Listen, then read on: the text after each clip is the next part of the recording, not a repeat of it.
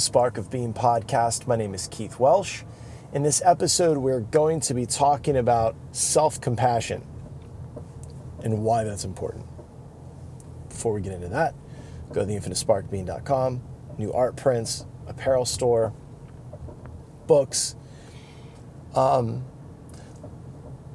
me a line, if you would, and let me know what you think about me taking the first and second book and combining all of that into one big book with the third book.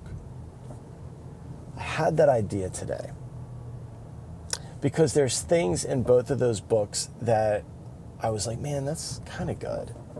But I feel like it gets lost in there. Like the greatest hits of those two things, those two releases, and then all of the third book, which I'm so happy about. I really, really love it. I'm really happy. I feel like what I'm trying to do is I'm just trying to put all of my shit in one thing. Like, this is it. I don't know if I'll ever do another one or not, but I'm feeling like this, I'm just going to make this the be all end all. Like, this is it. Right? So, compassion.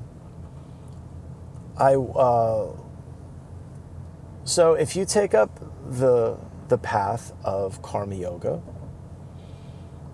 which I don't know if, I don't feel like I consciously decided to make that my route up the mountain, but I just looked up one day and I was like, oh my God, that's what I'm doing.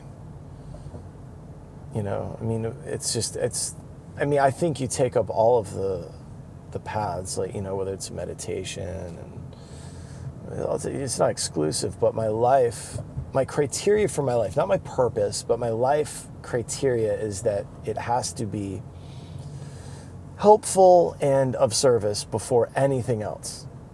And that goes to my personal relationships, my professional relationships, all that stuff, right? If it's not going to be helpful, then I'm probably not going to get into it. And I think because for a long time, my relationships were so superficial, my job was so superficial. And I know people in that marketing world that have, you know, they're trying to do things consciously, but at the end of the day, it's just all capitalism. I guess somebody's got to do it, right? I get it, but it's just not for me. Anyway, so compassion is interesting. Until there is self-compassion, and I'm gonna try not to use any Sanskrit terms for those of you that are concerned with cultural appropriation. I would not want to trigger you and have you hyperventilate while you're listening to this because you heard a cisgendered straight white man use a word like Maitri. I'm being a wise ass right now. But self-compassion, so compassion of any sort, it has to start with you. It's like, I don't understand your anger. I didn't understand your anger, you as the general public, until I understood my own. If I don't know me, I don't know you. If I haven't dove down into the deepest parts of myself, I don't know you. And when it comes to compassion, it's the same thing. And I know it feels like you're being very compassionate to somebody, even though you hate yourself and you're not compassionate towards yourself. But come on, the trauma work that I do with people, I've sat with, I don't know how many people that were sexually abused, either as an adult or a child. And so many of them say things to me like, well, you know, I should have done better. I should have known this. I should have done that. I could have done something else. I let it happen. All this horrific shit. Horrible shit. And my favorite is when they have a child that's the same age as them. And I go, okay, I want you to close your eyes and I want you to imagine this happened to your kid. Do you look at them and then say, you should have done something about that? That nobody does. They're all like, Jesus Christ. No, I'm like, okay. So why do you get to take this beating? Why don't you get to have the compassion for yourself as a child that you would have for someone else that is going through the same thing as a child? What is that? You know, I don't know why people do that. I have no idea. I've tried to understand it. When I ask, people give me some bullshit answer, but at the end of the day, it's a habit of the mind that produces that kind of a crazy thought.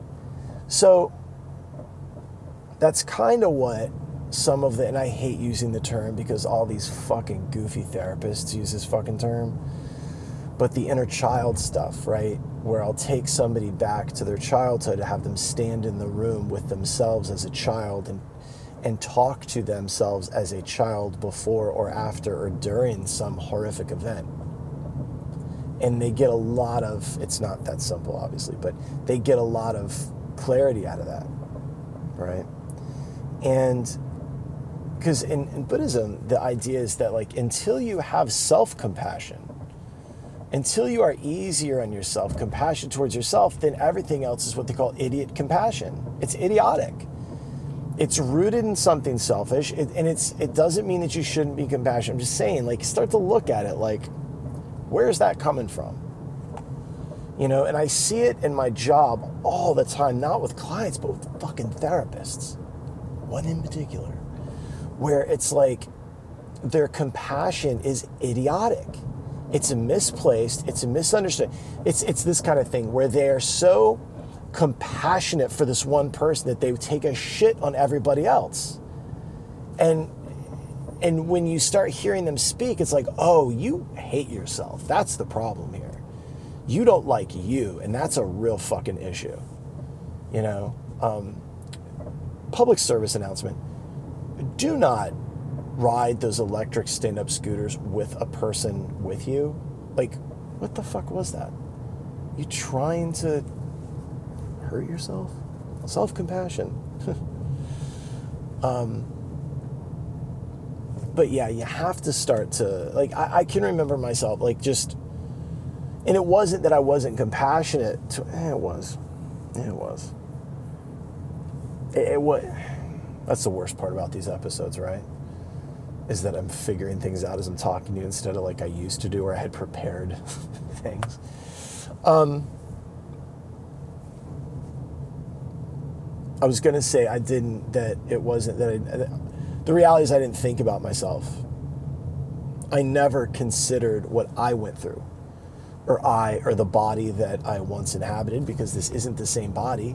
It's not the same one. I don't have the same mind I had as a child. This clearly is not the same body. None of the cells are even there. So the experiences of my consciousness that are retained in my subtle body, I never acknowledged them, right? And until I started to look at how, like, so much of my karmic curriculum was wrapped up in the programming that was this old response to that. Yeah, so, and a lot of it was when I would think of the way my mind worked, right? Is if I thought of those things happening to me, in my mind, it was always happening to me as an adult. And I didn't care. I was like, whatever. For some reason, it just my body didn't respond to it, right? It was a thought, wasn't a fan of it, didn't like it, but my body didn't do anything, right? Well, when I would think about the little boy, I should have turned here, the little boy that it happened to, and I would imagine him, I felt like sick and sad and weird and all that. And that was very telling, right? And I needed to remember something, right? So let me go back over this real quick. When I think about the little boy that it happened to, me, finger quotes, I would feel incredibly sad. Like, that was sad. So who is that happening to? That's happening to the boy. And then I had to remember that little boy, that consciousness is part of this one. This consciousness is constantly evolving. I am a finger on the hand on the body of God itself. So my little sliver of consciousness, my mind, the things that are making up this Keith character, that child still is in there. Those events happened, and that consciousness is there, and that little boy from kindergarten to 7th grade, every year, those children all have a seat at the table, and they all chime in. It doesn't mean that I'm having a trauma response all the time, because I've done a lot of work to heal that, but to acknowledge it and understand that it's still with you, and to have some compassion for you in this moment with all of your stuff. That's what it is, right? And then that gets into personality. So I know I've mentioned this before. I should just stop saying that and just repeat myself. So Leela meaning this thing, this life. Krishna's Leela, right? God's Leela, which in Leela means play, drama, or sport. So to imply that this is some sort of a play, a drama. Then you have the word samskara, which is the deep psychological personality stuff, right? And that's where your karmas come from. Your curriculum, rather, comes out of that samskara. So, but samskara is interesting because it means to dance as the actor. That the personality is this character. The actor, which would be soul, Atman, whatever, is playing this role as Keith. And Keith, it's like when an actor says, what is the motivation? And they're like, oh, well, this happened to him and this happened to him, and they're driven by this, they're driven by that. This is the same thing. That's all my stuff. And I have to acknowledge that those, think of it this way. Here's a better one. I am in the 46th season of this drama. By the time this goes up, I'll probably be 47. 47th season of this drama. Those previous seasons, those old episodes, they're all part of the story arc. I'm sorry, I'm on a bumpy road, and people are making strange choices with their car doors. So all of those previous episodes lead into, especially you think of like a drama, right? I don't know why St. Elsewhere came to mind. It's not like there haven't been dramas on television. Like Yellowstone. There you go. Yellowstone. The first season plays into the later seasons. I don't know what season it's on. But that's what it is. So the 6th season of this Keith drama, this Keith show, has everything to do with this 46th, 47th season. I'm going to pull over so this motorcycle goes past me with his hazard lights on. Those of you with loud pipes in your car and your motorcycle, don't worry. We all see you. You're very special. We're all very proud of you. So the 46th, 47th season of my drama very much involves the stuff that happened to me as a kid. And I have to understand that. And the reason I like self-compassion instead of self-love is because, well, for one thing, for my taste, self-love just sounds like some goofy, hippy-dippy nonsense that sounds like this weird, the new agey spiritual bypass bullshit that so many of you engage in. Love is, here's the thing. If I'm not really appreciative of myself at a certain stage in my life, I can have compassion for somebody I don't even like. I can have compassion for people I don't care for. I do it all the time at work. That's fucking 90% of my job. Because some of these people are, they didn't do great things. They weren't nice people. Now they're trying to be, but I have to be compassionate. I have to appreciate the effort. Same thing with yourself. I have to be compassionate towards Keith, the role of Keith, the storyline, the character, all of it. You know, we've all watched movies where, you know, there's some sort of redemption for the heel. You know, and I've definitely been the heel, and I know that is a shock to so many of you. But I've been the heel in people in other people's dramas. I've been the bad guy. And now I'm just not. I'm absolutely the good guy in everybody's story. I wear a white cowboy hat 90% of the time. Like, I just wear these kind of hats when I do the podcast. So yeah, that's compassion. And until there is compassion for yourself, then everything that you give others is kind of hollow. It's not real.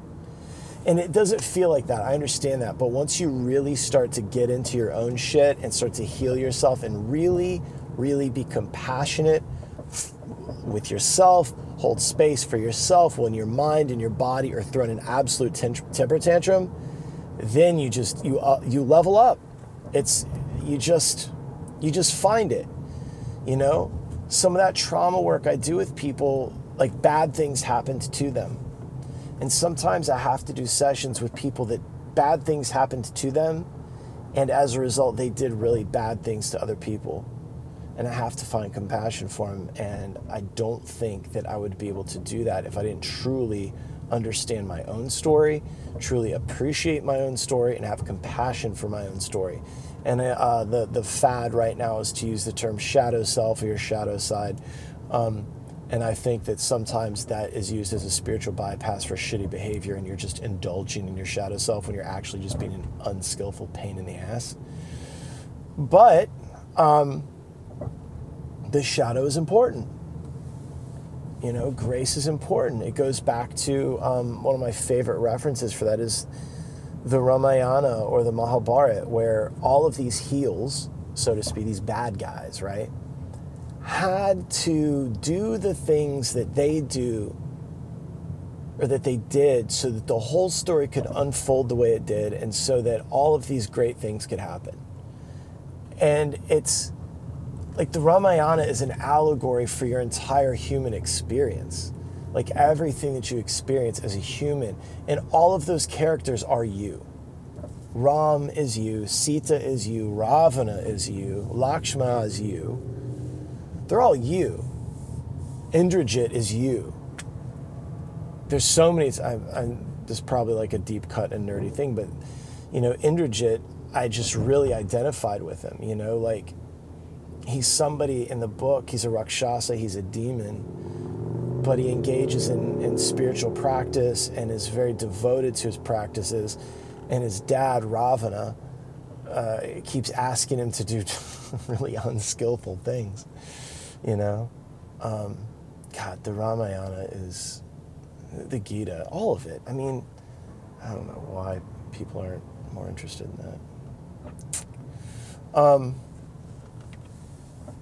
You know what's interesting? If you want to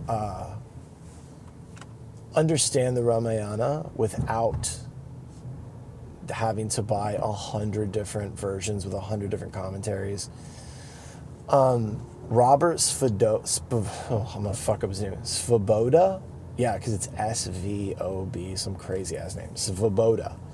He lived with the Agora sadhus in India in the 60s or 70s or something. Very interesting guy. Follow him on Instagram. He has a great podcast called Living with Reality, and there's an episode where he breaks down the allegory of the Ramayana and Hanuman and all of that. Also, there is in the Ramdas podcast, he does a telling of the Ramayana in like two parts. Like he, you know, obviously glosses over some stuff, but they get into kind of what it all means. More so Robert Svoboda. And that episode of his is very, very short. And I'm not saying that to be an asshole. I'm saying, like, I know that this stuff requires like time and, you know, and you can find audiobook versions of these things. There's a great one of the Ramayana that Ram Dass actually does the narration. It's great. There's a Mahabharata on Audible that Krishna Dharma does this gentleman does the narration, and it is drier than a fucking rice cake. But if you're just trying to get it in, it's there. But once you start to learn the allegory of those books, the allegory of all of it, you really start to when you stop if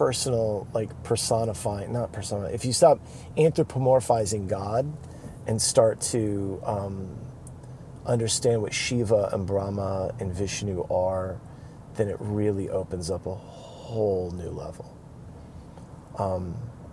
And you learn that you are all of these characters. Like when you read the Bhagavad Gita and you first read it just as a story, then read it as you are Arjuna, then read it as you are Krishna, and then read it as you are both.